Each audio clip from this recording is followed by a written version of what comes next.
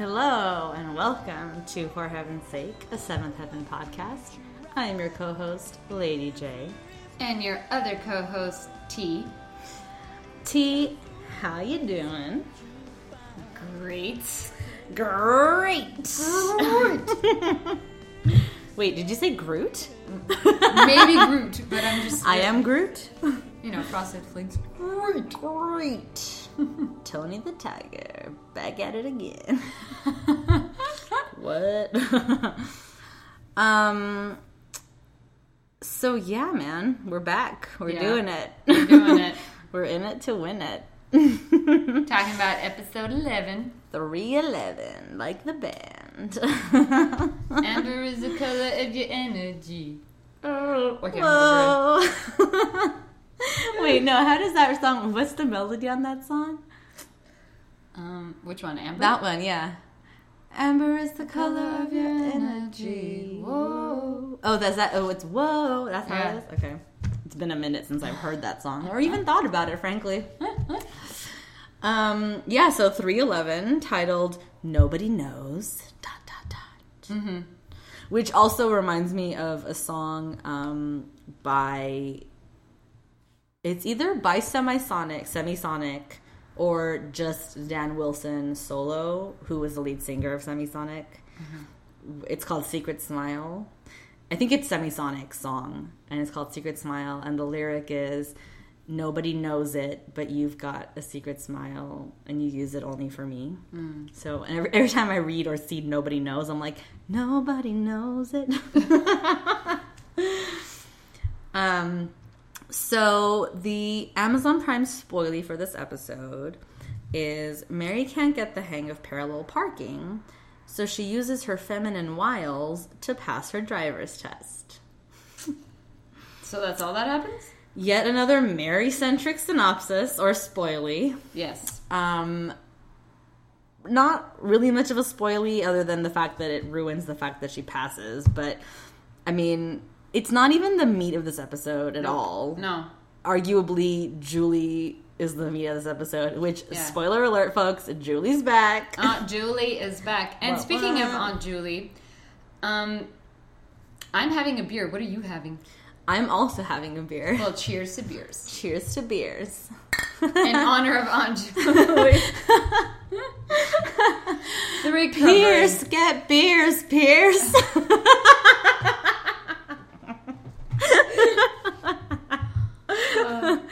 Oh, Petey, what would we do without you? I'm liking the name of this what beer are you drinking? Voodoo Ranger. Ooh. That just sounds really cool. But the label's pretty awesome. I love that voodoo that you do, or whatever that stupid line is. No, what is it? Do that voodoo that you do? I think so. Do that voodoo. And it's like a skeleton skull wearing one of those like ear flap hats with a feather in it. Kind of looks like a pilot and also looks like a straight up ranger as well. Yeah, I think that's the point. He's supposed to look like a ranger. Yeah. Is he wearing sunglasses? Yeah. Oh shit. What? Sunglasses or goggles? I don't... Yeah, one or the other. Probably goggles. Yeah.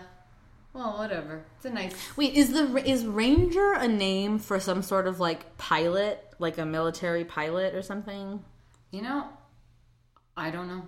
Because I'm just thinking of, like, park rangers. I don't know about... yeah. Of course, park rangers. Yeah, I don't know. Yeah.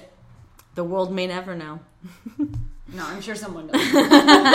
Write in. Let us know if you know. And I'm having a regular old Fat Tire, which I never realized, but the symbol for New Belgium, which is the brand that makes Fat Tire and Voodoo Ranger, their symbol is a bike. Yeah. So, like, Fat Tire is, like, what, their flagship beer or whatever, I guess. We're just advertising for New Belgium now, but, and I never really realized that, like, oh, it's a bike with, like, a big old tire. Like, Fat Tire. Get it. It's just weird. I don't know why I have this really bizarre I don't know if I want to call it a habit, but I'm going to call it a habit. Every time I think of Fat Tire, and this doesn't make any sense, a part of me always wants to sing Fat Bottom Girl. Because of the bike. Yeah. Boom. I just don't, whatever. It just always, yeah. Yeah. I bet that's the subconscious link they want you to make. Maybe. I mean, it's not bad. I bet Freddie Mercury's heirs own New Belgium. You can call it Fat Tire? Alright, fine. Fat bottom girls. This is a very musical episode. Go brown. Alright. Yeah, so Aunt Julie's back. That's sort of like the main storyline of this episode, is that Matt happens to see her on the street somewhere in Glen Oak. In like some rundown, shitty ass part of Glen Oak that we've never seen before. Yeah, supposedly, yeah. And which would probably be like Hipsterville now. If it really existed, you mean? Yeah.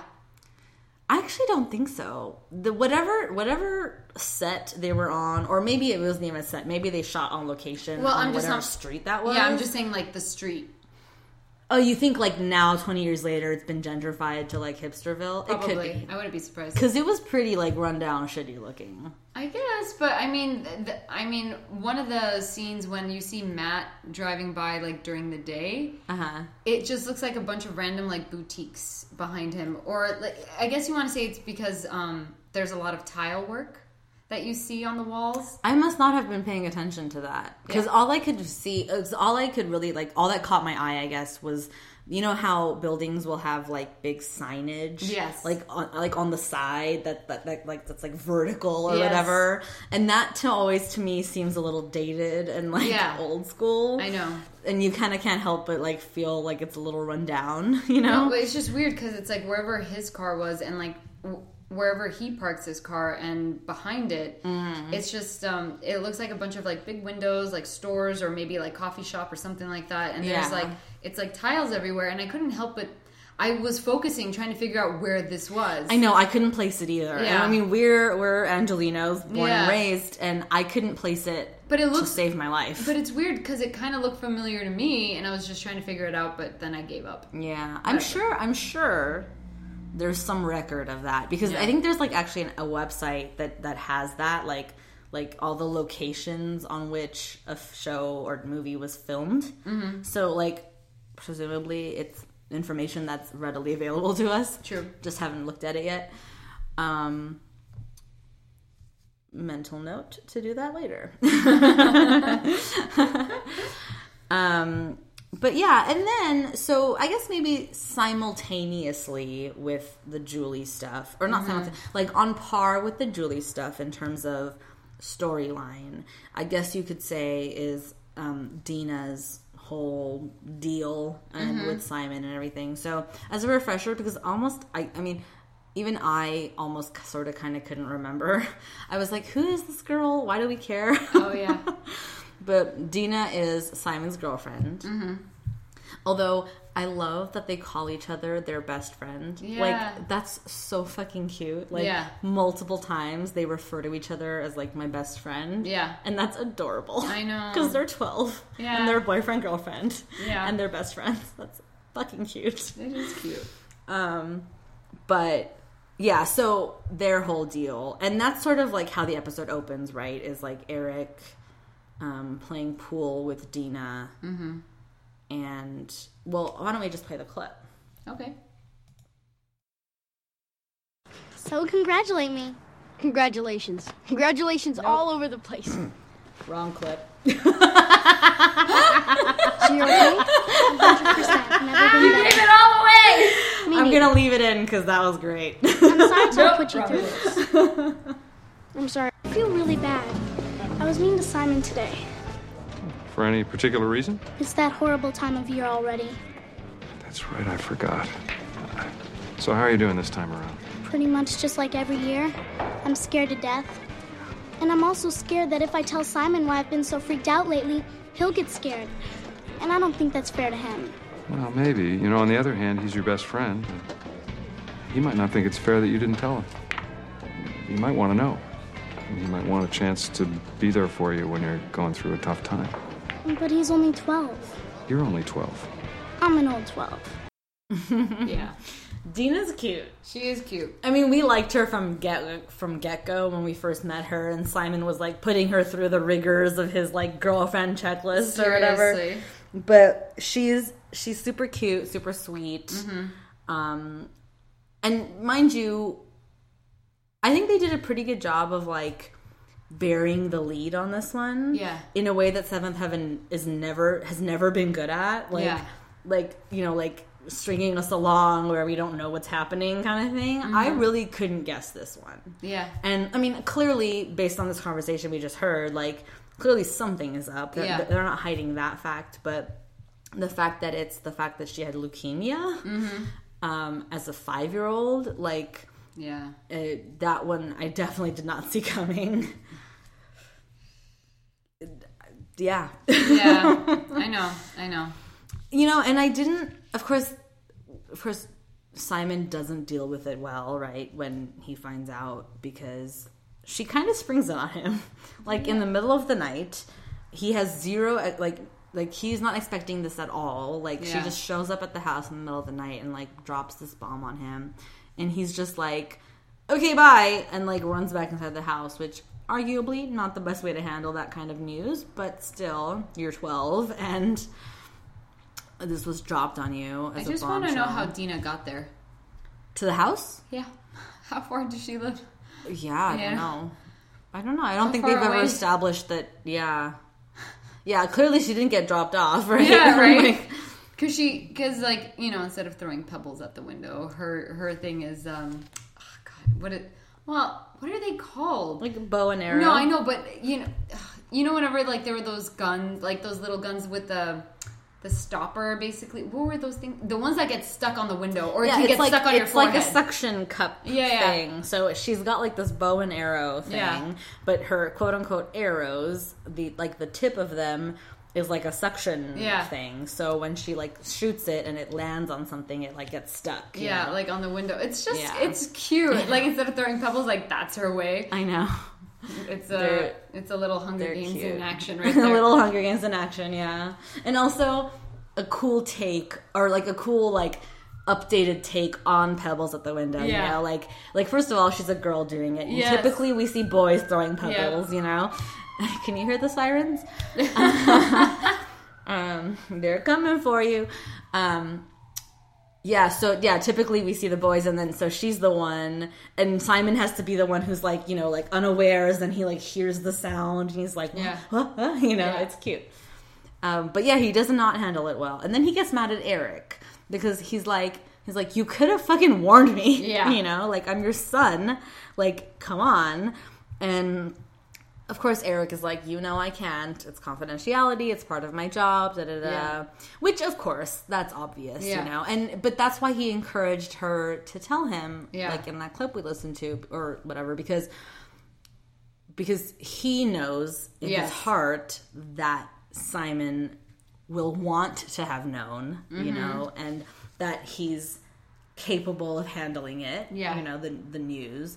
And so he's trying to like nudge Dina in that direction, to come to that conclusion on her own, you know, because that's the best he can do. And then it happens, and you know he doesn't handle it well. And then I really loved, and I don't have the clip, but I really loved how at school the day of her physical, where he gets a hall pass so he could like sneak into her gym class and like wish her luck, you know, before she goes in for the physical, and he's just like, I'm sorry that I handled that so poorly, and like I'm rooting for you, and like whatever. It's so sweet. It is. Like they're so mature in this episode. Yeah. And like in that clip that I accidentally played, which I will play fully later, but like they're so mature in this episode, like in terms of how they relate to each other and their relationship dynamics and stuff. Yeah. It's really cute to see, because Simon, he's a baby. Yeah, you he's know? like a little man. He's so cute. He's a little man. When did he become 12? I don't know. I mean, I guess it makes sense because Yeah. it's third season, and we met him when he was 10. We don't celebrate birthdays on this show. Not very much, except if you're Lucy and you'd have your period at 13. This is true. Yeah. No one else has celebrated her birthday. But I do like how Dina handled Simon whenever we'll get into this obviously. Whenever let's get into it now. He mentioned oh, but the psychic said you're gonna be fine, and she just hits him with the dodgeball on the head. I love that too. I love how she handled it. Yeah, she's like, "How dare you do that to me? Yeah. What if she had said I was gonna die? Then what, fucker? Yeah, you weren't gonna tell me? Yeah, man, so cute." And he goes, "Oh," he's like, "Where did I drop the ball?" Yeah, forget the fact that he's cool with the fact that it's 50 years of his life. Yes. Oh yeah. At first, I thought that was gonna freak him out, like that typical storyline of 50 years. Oh no, get me out of these chains, But no. Instead, it was a positive thing for him to be like, oh great, that means we're gonna be together. That means she's gonna be fine for 50 years. Cool, that's so fucking sweet, but demented. yes, especially at 12. A little bit. Well, but the true dementedness, if you will, is with Ruthie. She's legit crazy in this episode. Yeah.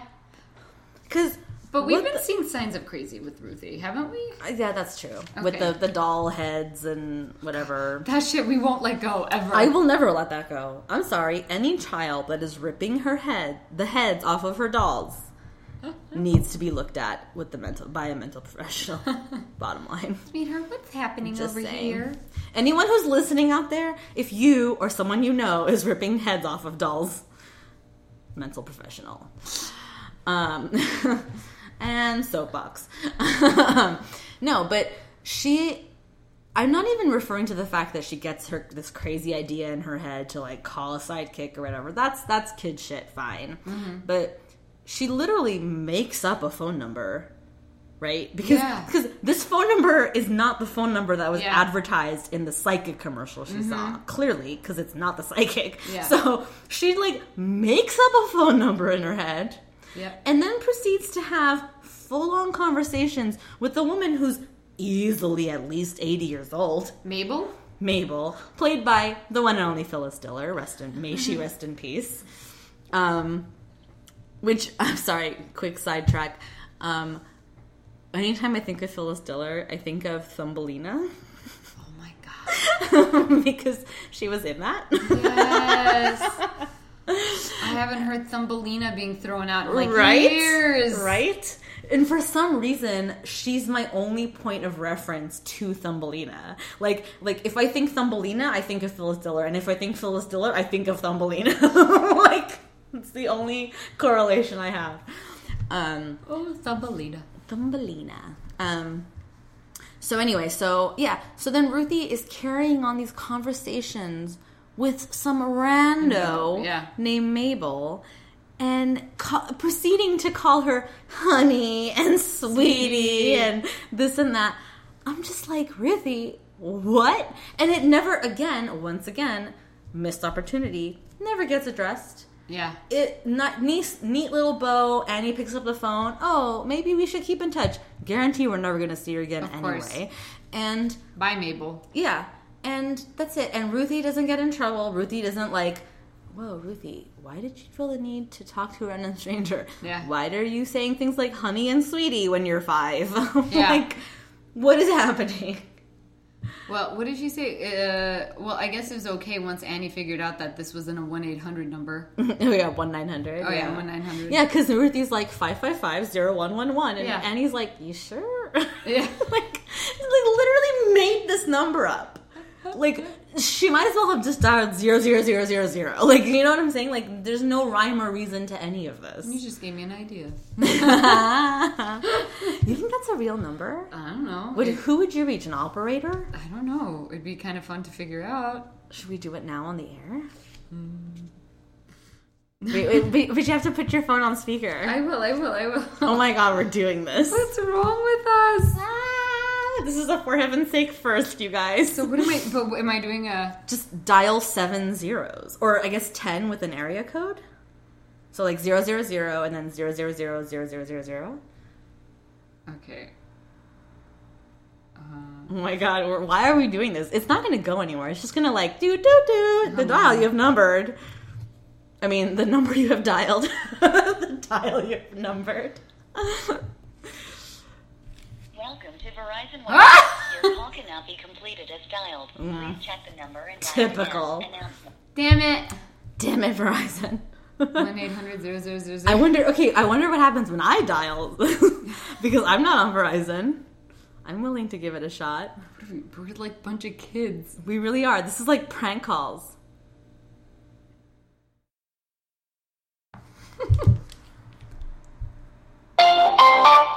Yep. Your call cannot be completed as dialed.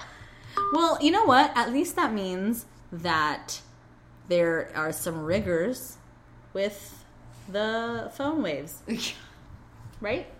Okay. Like, the point being, like, nobody owns that number. I can have it. Can you? Yeah, I don't know. Wait. Turn the mics off for a second. Can you? I don't know. Yeah, so Ruthie's crazy. Simon's cute. Julie's always cute. back. Okay, so let's talk about Julie a little bit more since we didn't really talk about her too much. Aunt Julie, her hair's long. She looks different. Did she have work done, you think? No. She looks different. I almost to the point where I was like, is this even the same actress? No, it's her. Yeah. I don't know what it was. But is she puffier, maybe? Is that bad that I said that? Like, I'm not trying to shame anyone. I'm just saying, like, her face looked different. Maybe, but, like, I think, like, she's always had a pretty wide face. As crazy as, like, she does have a strong jawline. She's very, cheekbones. she's very, like, pronounced in the roundness of her face. Yeah. I remember that, but there was something, I don't know what it was. It might have been the eyes. It might have been like, you know, the cheekbone area or something. Well, her hair was longer. There's also that. That's true. That does change your face. You're Yeah. right. You're right. That could change your, like, the overall look and feel of your face. Yeah, that's a good point. Let's leave it at that. But she's back, and Matt approaches her. Well, kinda. He tries to call out to her at first. She doesn't hear him. Mm-hmm. And then he shows up again and, like, knocks on her door, essentially. Yeah. And she, like, I'm sorry, excuse me. She, like, hides a half-drunken bottle of rum under her couch. Yeah. And, like, makes it a point, like, you know, for the audience to see, like, half drunk, puts it under the couch, she's hiding it, whatever. And I'll be honest, it worked on me. I bought it. I was like, fucking Julie's drinking again. Like, God damn it, you know. I totally bought it. I was so mad at her. I was like, damn it, Julie, after everything you've been through. I know. You're drinking again. And so, like, Matt shows up, and Julie is not... It's not sugar-coated at all. She's like, I don't want to see you. Yeah. Like, how about keep your distance? I will call you. Yeah. And we're done here, pretty much. And I think, I don't know what it is, though. Like, okay, so clearly Matt gets weird vibes, right, from Matt. But what about that encounter is it that gives him those vibes? Because I thought she was being pretty chill and normal. Yeah, she was. I think so. And he didn't see her hide the bottle, so it's not like he has really any cause for suspicion. I guess he's just, I don't know. I guess he just doesn't trust her, right? Is what it comes down to. That he doesn't trust her. What is she doing in this part of the town? True, without saying anything to anyone. Yeah. Without the fact that she's here. Mm-hmm. Yeah.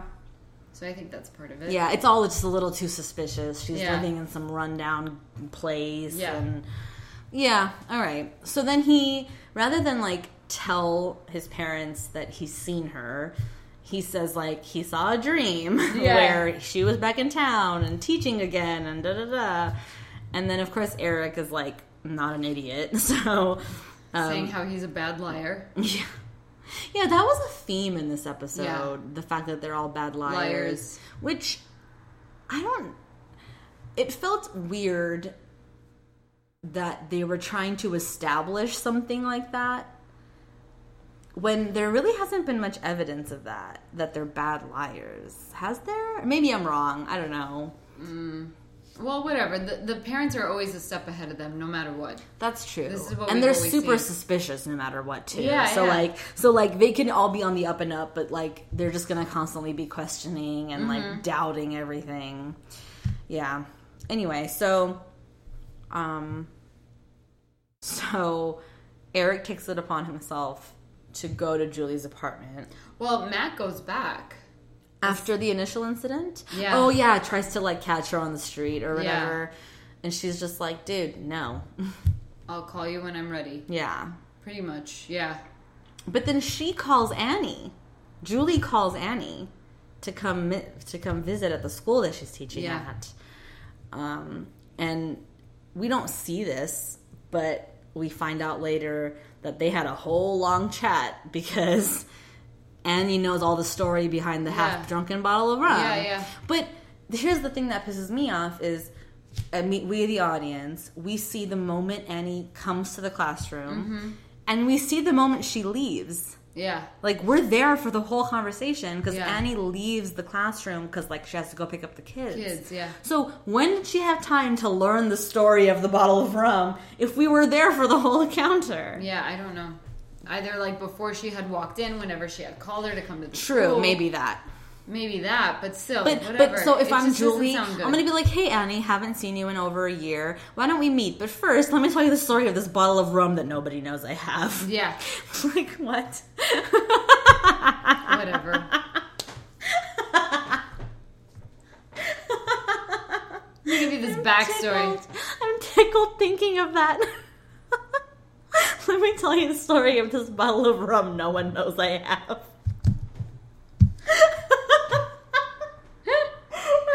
Just the prospect of that is like hilarious to me. Yeah, I had to bring it up in conversation. Well, just how you did, I guess.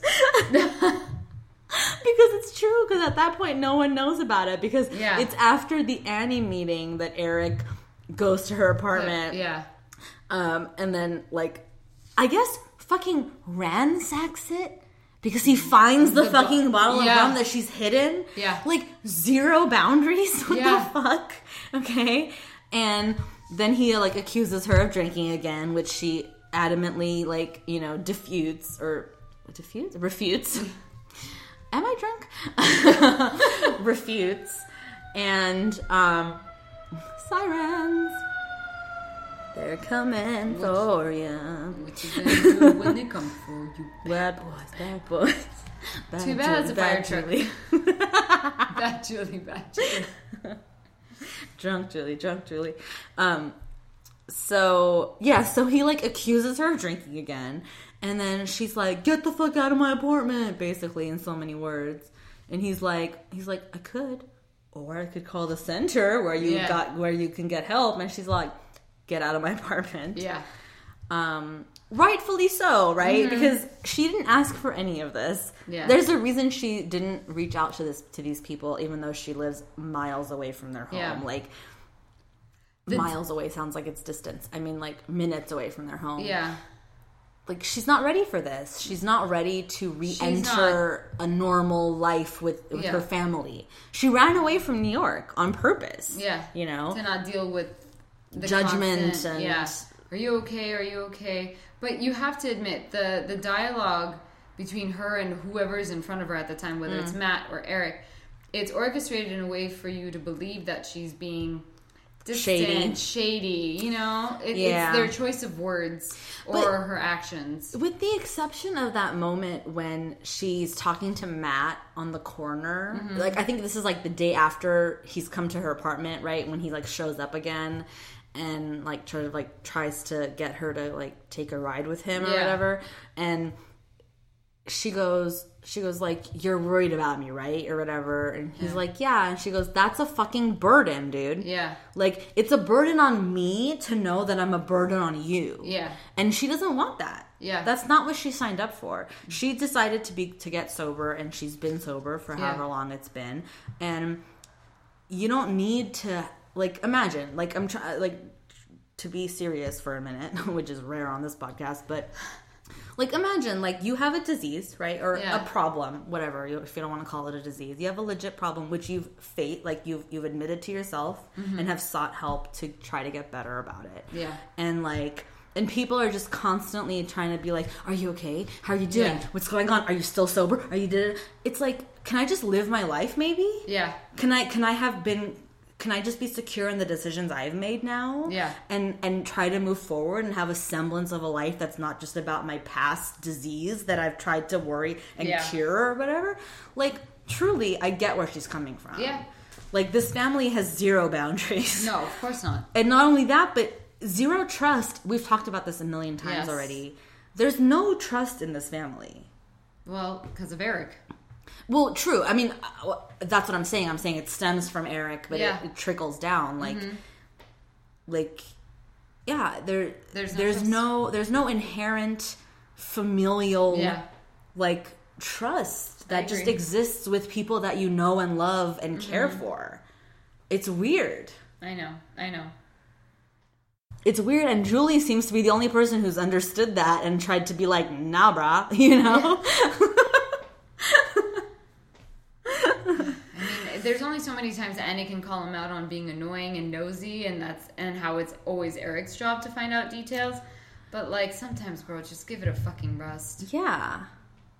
And to be honest, I didn't even like the fact that Annie went over there. I mean, I didn't mind it because she called her. Yes, true, and that's great. And at least it was actually nice to see them, like, bonding and having a relationship and stuff. Yeah, especially because the last time was like so tense and wrought with like all the drama and everything. But even that was a little bit like weird because then Annie was immediately like, is this about Julie? Because I guess I should be involved because I know something you don't know. Yeah. Like, you know what I mean? Like, if you're going to have a meeting with somebody who doesn't want to be involved with anyone else, then keep that to yourself. Yeah.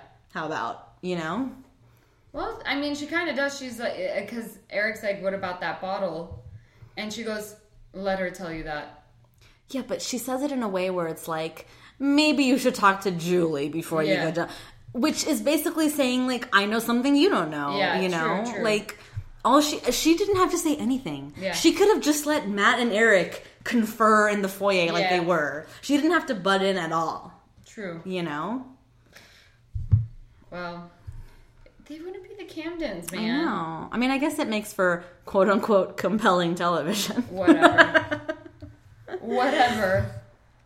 God, are we just ever going to have a 10 out of 10 episode? Like, I just keep thinking about, like, how much talking shit we do about this show. Yeah. And I don't want it to be that necessarily. Like, I love talking shit about it because sometimes it's just ridiculous and crazy. But I want to like the show. You know, like we've chosen to marry this show for the next 2 years. And I want to not hate it. I just want them to do better. Like, what is this episode? I don't know. I don't know. This episode is garbage. It is. It's so stupid. So that's all the Julie stuff is like, I don't want to be in your life, and you don't want to be in my life, and I'm not and I'm not drinking, and yes you are, and da da da da. And then they come together, and she comes over, and they have like a quote unquote like cathartic heart to heart, where she's like, here's the story of the bottle of rum, which even that was kind of weird. So it belonged to her sponsor back in New York. Yes. It's the last drink he ever took. 30 years ago. And then he died. Yeah. And now she's freaked out about time? Yeah. Like, what about it? How long it is? How short it is? How you could die in an instant? Like, what? I didn't even get it. That, you know? Right? I don't know, like 30 years seems like a long time to be alive. I don't understand. And that what, you're going to go 30 years without a drink? I think, okay, and maybe this is me just now maybe I'm not giving the show enough credit, because now I'm thinking maybe it was one of those moments where you're supposed to like hear Julie talk and just go like, whoa, you know, like, because if I'm not, and I hope I'm not like butchering the message, right? But basically she's saying how he was sober for 30 years and the bottle is a reminder for her of what 30 years is. Yeah. Because she can remember her sponsor who was 30 years sober. Yeah. And put like a face to that image or whatever, you know, and go like, shit, like that's 30 years, you know? And I think that freaks her out a little bit, because it is such a long time, and for her it's only been 2 years, and some change or whatever, you know. So I guess the bottle helps her focus her energy on the fact that it's gonna be a long and arduous process and like lifelong commitment. I don't know. Maybe. I think that's what it is. But no, whatever. I want to say whatever, but then I'm also now thinking about like alcoholics in life, right? Mm-hmm. Like, I don't know, maybe there are these tokens, right? Like, I mean, that's why you get a token every 30 days. Because I wonder if there's something about having a physical, tangible connection to your sobriety that helps like make it real.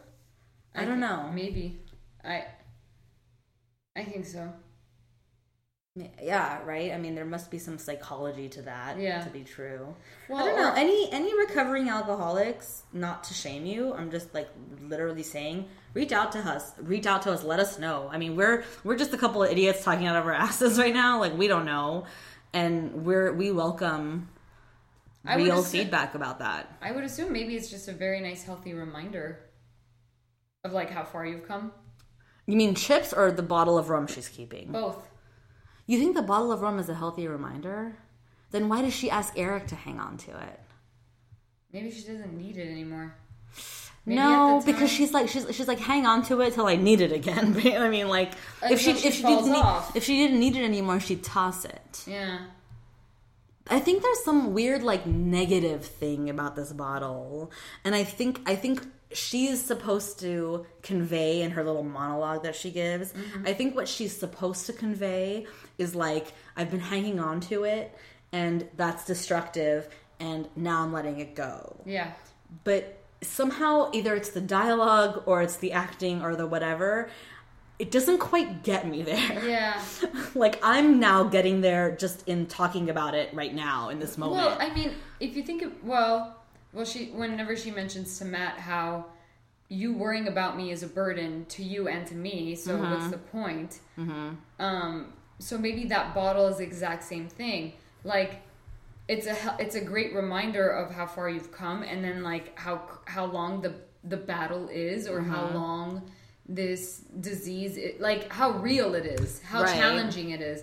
But maybe she just doesn't want to look at that bottle anymore to remind it. Like, maybe, like you said, it's negative. So, I don't know. I think it's just kind of like, if you're always like, man, I should have had that bottle. Or, oh man, like, look at how far I've come. Or it's like, and it's going back, it's like bringing back the bad shit. Maybe just live your life. Right. And because she does talk about like living as opposed to dying or whatever. Live it. Like, don't look back at this bottle and let it remind you to live. Fucking live. That's right. Just make your choices. Live your life. Go outside.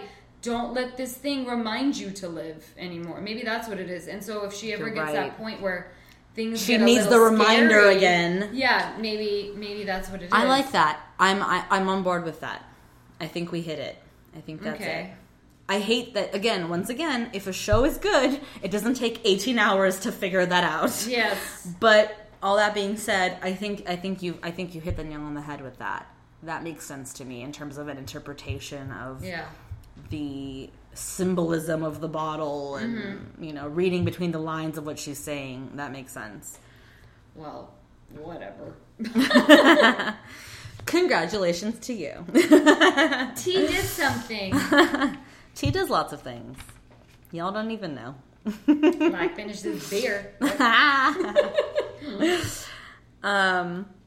So yeah, I mean, that's pretty much that one.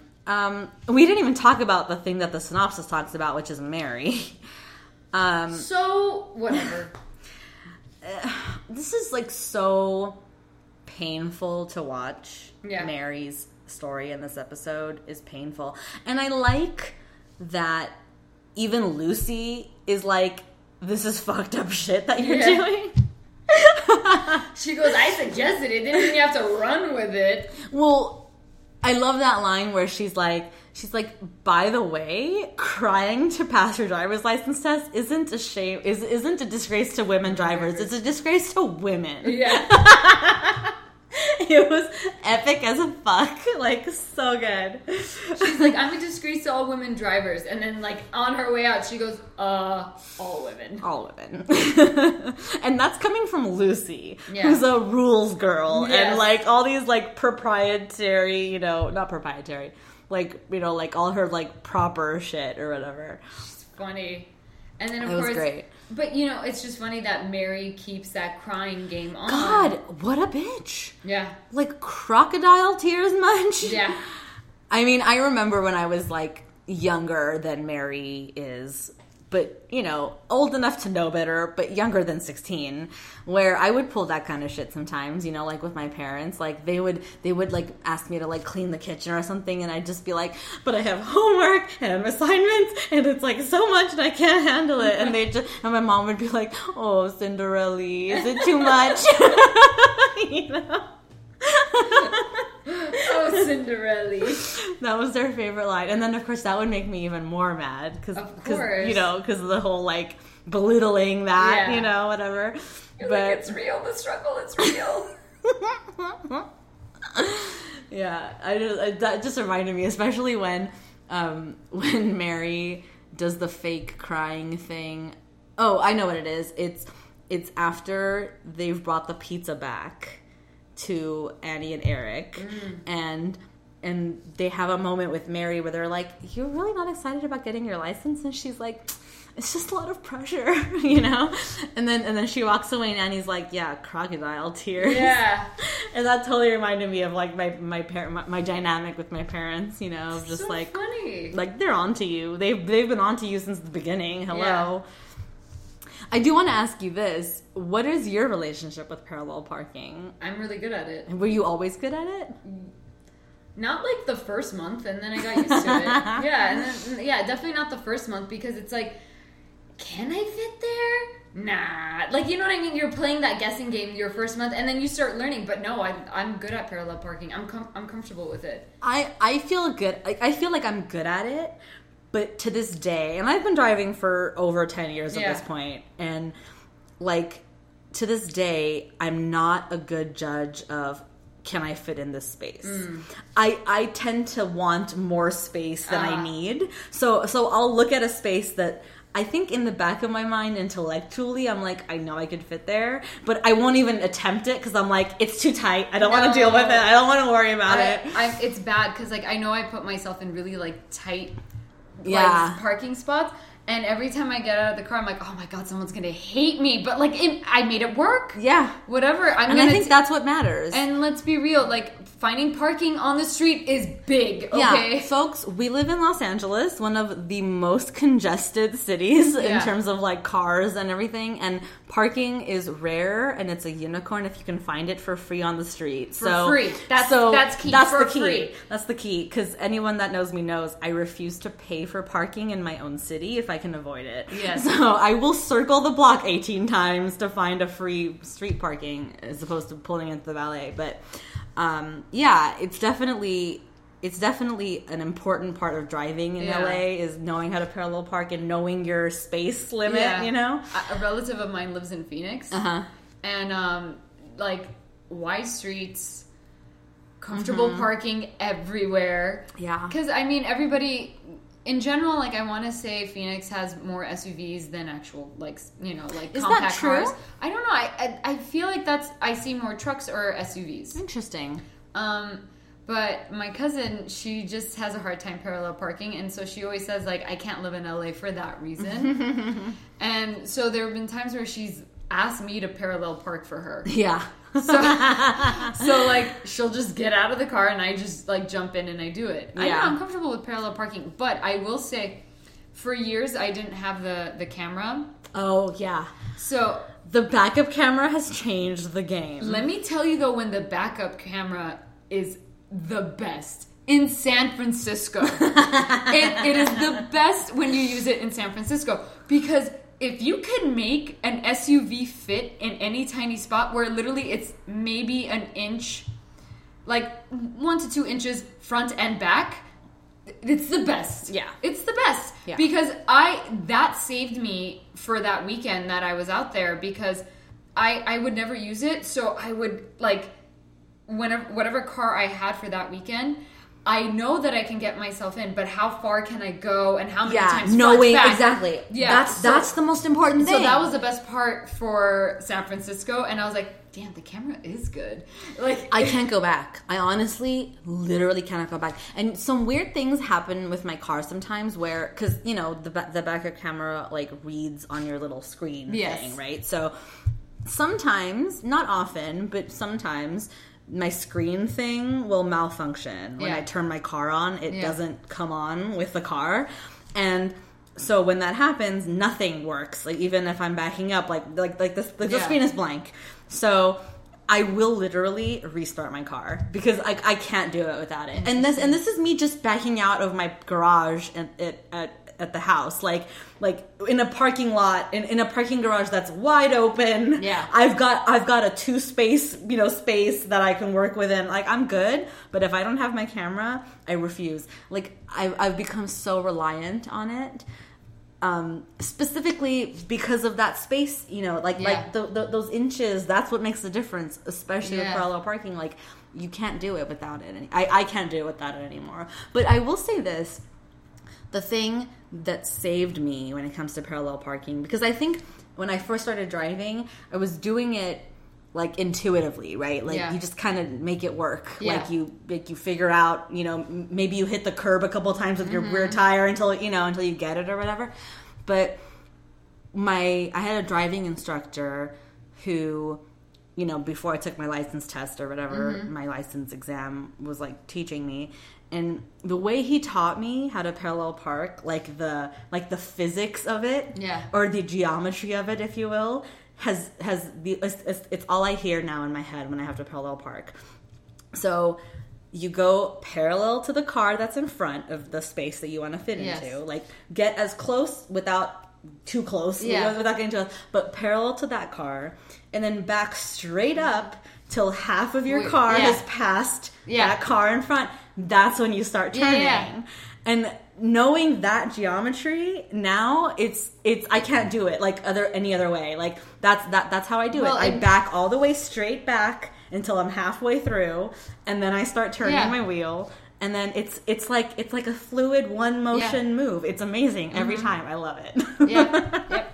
That's how I look at it. I'm like, we're gonna see, and then sure. And I've tried plenty of times, and then been like too much, too hard, whatever, and given up.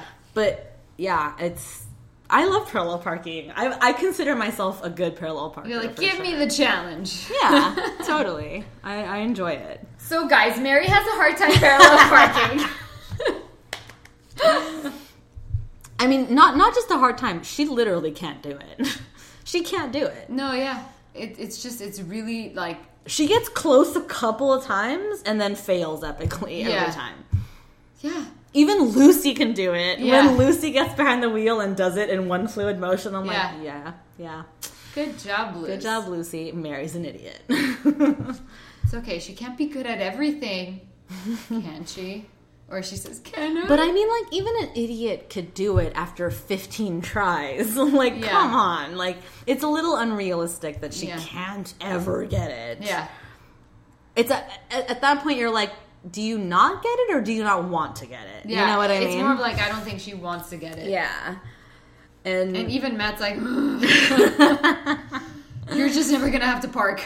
Seriously. From now on, just find a space where it's not parallel. Seriously. Which, I mean, let's be honest. In a place like Glen Oak, there's lots of places where you don't have to parallel park, right? But we still don't understand how big or how small that damn town is or city. I've given up. Because if where Julie is living is also Glen Oak, then game over, man. Glen Oak is too big. Glen Oak might as well just be bigger than Los Angeles at this point. Like, I don't even know anymore. I don't know. True. Okay. I like it. We're done here. Yeah. So Mary can't park for shit. She gives crocodile tears. She gets her license. She pulls a Cher in Clueless, first of all. Yeah. Although this one works. Cher's doesn't work. No. Wait, what is it? Never mind. I don't even want to think about it. I was like thinking about like Clueless. What does she say? Oh, to the driver instructor? Yeah. Oh, God, I don't know. I just remember like her dress, like her white outfit and the Jeep and What did he say? He's like, you ran a stop sign. You hit a you hit a cycler. It's whatever. Like he starts naming everything she did. She goes, he came out of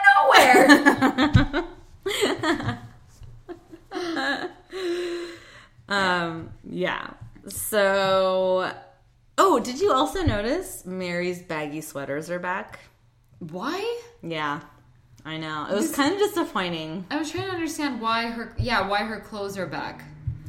I don't know. Is it winter? Oh, I guess technically. Yeah, but still. Yeah, that's not an excuse. No. It was a weird costume choice. Because even with Lucy, like, her weird fucking pink baggy overalls, like, what the fuck was that about? Like, just bring Jordan back, guys. Tragic. Tragic. Just bring Jordan back. Oh my god, yes. I just hope that when and if they break up, I mean, I should say if and when they break up, that it's not some horribly dramatic, traumatic thing. Yeah. That it's some sort of amicable, like, you know, mutually agreed upon, like, conclusion to their relationship. So sad. I think that's how we would like all breakups to be. Right? But, you know. Yeah, I don't know. Because I just love them so much. I'd hate to see the thing that breaks them up to be some, like, ridiculous drama. You know? True. Especially because Jordan seems so above that. Yes. With everything else that's happened thus far in their relationship. So he doesn't seem like the type to fall into the trap of the drama. Where is Jordan now? Or like this actor that plays Jordan. Oh. Where is he? You know, that's a good point. I don't know that we've ever really explored that. Where is that cutie? Should I look him up? Why not? But it's just funny. We're talking about Jordan. He's not even in this episode, guys. I know. But I could talk about Jordan all day. Why not? But okay, hold on. We talked about Dina. Yes. And she's okay, obviously. Oh yeah, that was the clip I accidentally played. She gets a clean pill of health. She comes over. Congratulations all around. And then Simon apologizes for the way he acted. Yeah. And that... Such a big man. So good. Fucking, like, Matt can't even do that sometimes, you know? Like, just, like, put his shit aside and just be a good person. Yeah. To this person that he loves who's his best friend. Yeah. You know? He's like, I'm sorry I acted weird. And she's like, first of all, she says, I'm sorry that I put this burden on you. Yeah. And he's like, don't be. I'm sorry that I acted like a crazy person. Mm-hmm.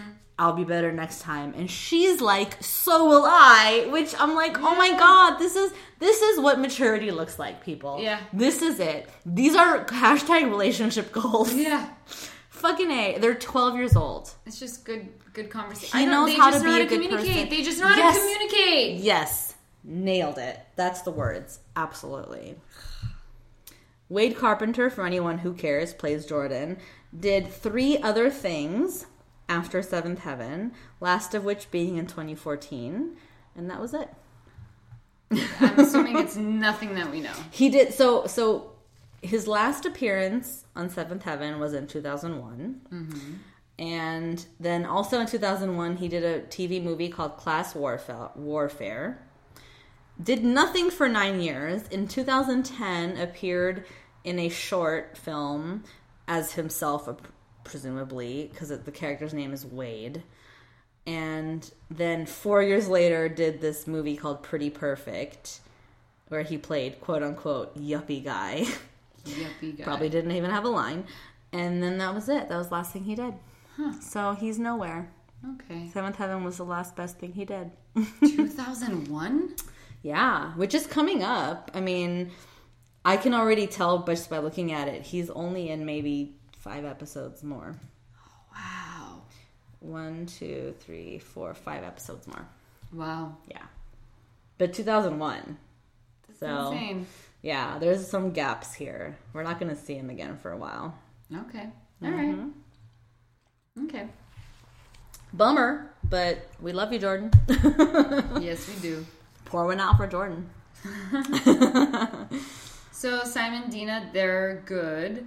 Matt, I guess we covered Aunt Julie. Yeah, we did. We totally did. And Matt's whole storyline is in conjunction with Julie's exactly. this episode. Can we talk about how Annie is extremely just horny? Oh, yeah. In the first half. Oh, my God, yes. She just wants And then she's not. But I have to admit, it was pretty fucking funny whenever he tried to lean in and kiss her, because and like walks away. Like, don't touch me. So, okay, having never been pregnant ourselves. Yes. Right? Yeah, we haven't. You hear tell, I guess, from movies and life or whatever, that there is a point in your pregnancy when hormones kick into high gear and, like, it's like horny city or whatever. Yeah. But what never really gets explained, and I feel is lacking in this episode, is what changes. Like, and they try to sort of resolve that by Annie having the conversation with Eric, saying, like, it's just a fact. Like, I'm not into you right now, and I might be again tomorrow or whatever. Yeah. But it's almost like not good enough for me. Yeah. Because I'm like, literally, what changed? It, like, from one day to the next, you're like, can't get enough to don't touch me. Yeah. But maybe that's how it is. I don't know. Having never been pregnant, maybe we'll never know until we are. I don't know. Could you imagine one of us is pregnant? Oh my God, these hormones are insane! You know what's really funny is, like, I could see myself being pregnant, but I can't envision what that's like with, like, having a partner, like how Annie has Eric. Like in my mind, if I'm ever pregnant, like, I'm doing it alone. I don't know. That's just always how I envisioned it for some reason. I'm doing it alone. Yeah. That's funny. I don't know. Oh man, but that would suck though, because if you're like hot and cold, constantly, it must suck. But also, maybe not, because maybe who cares? Because you're feeling that. You know what I mean? Yeah. Like, maybe you're not even like. Maybe it doesn't even matter to you personally, because you're like, I just don't feel it right now, so stay away from me. You know, don't touch me. Nothing. Yeah, yeah. I mean, my only real point of reference for any of this stuff is, like, Friends. Because, like, I know they touch on this with Friends, too. Yeah. Like, when Rachel's pregnant. Yeah. And she has these moments, like, around the 4th month or whatever, where she's, like, super horny for, like, everybody. She, like, can't get enough, you know? But, yeah, I don't know. It's interesting. But yeah, they're like creepy into each other. But of course they've known this. They've always been creepy into each other. It's disgusting. Yeah, we've known this. She's like trying to get the kids to go to bed at like 8:00 so they can have the night to themselves or whatever. Just go have the night to yourself. Go lock the fucking door. Yeah, seriously, because you think if the kids get into bed at 8, they're gonna fall asleep. Yeah, like, serious. Like, who cares? Have you seen that Modern Family episode when it's Phil? Mm-hmm. Like, basically they're in bed and like they're doing it and the kids walk in and then they realize they need to put a lock, and now when the kids were trying to get in the room, the lock is on, like it's been locked. They're like, oh, like they're like, oh, like it's almost worse because now you know for a fact that's what's happening. It was so funny because that's like the last shot. They're like, let's go. Oh, they walk away. Yeah. Oh man. Fuck. Yeah. Seriously, with these two. Or remember that episode where the kids are all like in their rooms and then you hear like a commotion and they all run to open their door and the bed has collapsed? Yeah. Like, that's fucking trauma. Like, imagine being Ruthie and walking in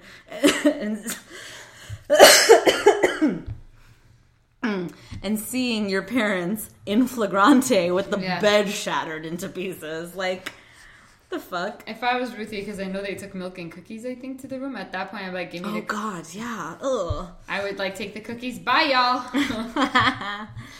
That is something Ruthie would do. Yeah. Totally. What did she... Whatever. Not writing the show, guys. I'm just waiting. I'm waiting.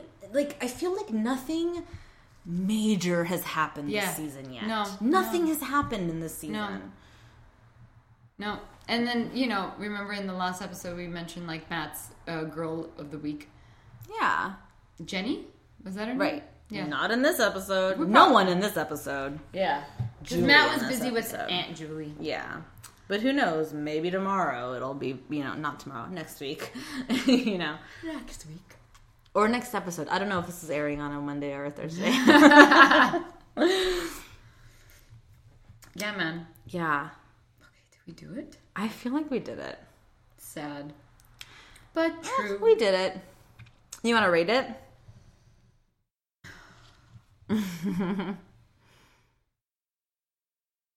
God, this is another 4. This is another 4. Yeah. 2 episodes in a row for me. I feel like it's like 8 episodes in a row. Like, everything has been so bad. this season.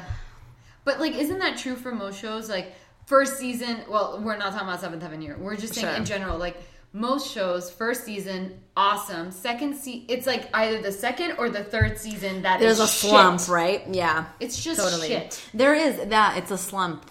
I don't know. Something what happens. I think either it's like complacency, right, where they kind of get into a formula. Yeah. Where like these particular things work, so let's just recreate them. Yeah. Or just the ideas aren't flowing as readily, as they were at first. I feel like with this show particularly, it's a little bit of both, maybe. I don't know. I have hopes. I've said this before, I have hopes that what's on the horizon we're gonna enjoy and it's gonna be worth it, Let's hope so. Especially as these kids get older and shit starts getting real. Yeah. Because right now we're still in that fluffy wholesome family shit, Let's have shit which get gets real. old, you know. Let it get real already. Yeah. What's your? So, for the first time in history, my rating is lower than yours. I gave this episode a 3. Very cool. Yeah, this was a garbage episode. Yeah. Even Julie and all of that pretty decent drama couldn't save it for me. Like, nothing was redeemable in this episode for me. Even the fucking score, it even came back. Yeah. Yeah. The moment, anything with Aunt Julie, that's where the score, of course, comes in. Of course. And you're like, give me another sob story, and of course we're going to add the music to do it. But it just takes me out, and it makes me hate it. Oh, absolutely. I know. It's very frustrating. This was a blah episode. Mary pissed me off. Julie pissed me off. Eric pissed me off. Everybody pissed me off in this episode. Yeah, except Simon. Except Simon. But that's typical, right? Yeah. Like, Simon rarely pisses me off. I know. He's only ever had, like, maybe 5 bad episodes for himself where I'm just like, ew, Simon. But, even he wasn't enough to save this episode. Yeah, no. Unfortunately. Because as great as he and Dina are, and as wonderful as they are to look at and watch and experience together, like, this episode was just a turd. It's true. Yeah. Oh, well. Oh, well. So, as always, folks, don't forget to subscribe, rate, and review on iTunes or Stitcher or wherever you get your podcasts. You can follow us on all the places, Facebook, Instagram, Twitter, at For Heaven's Sake Pod. All the places. All the places. Or send us an email at forheavensakeshow@gmail.com. As we've said before, we love to hear from you guys. We welcome all feedback. All feedback. All feedback. All of it. Every last bit of it. And until next time, bye. Bye.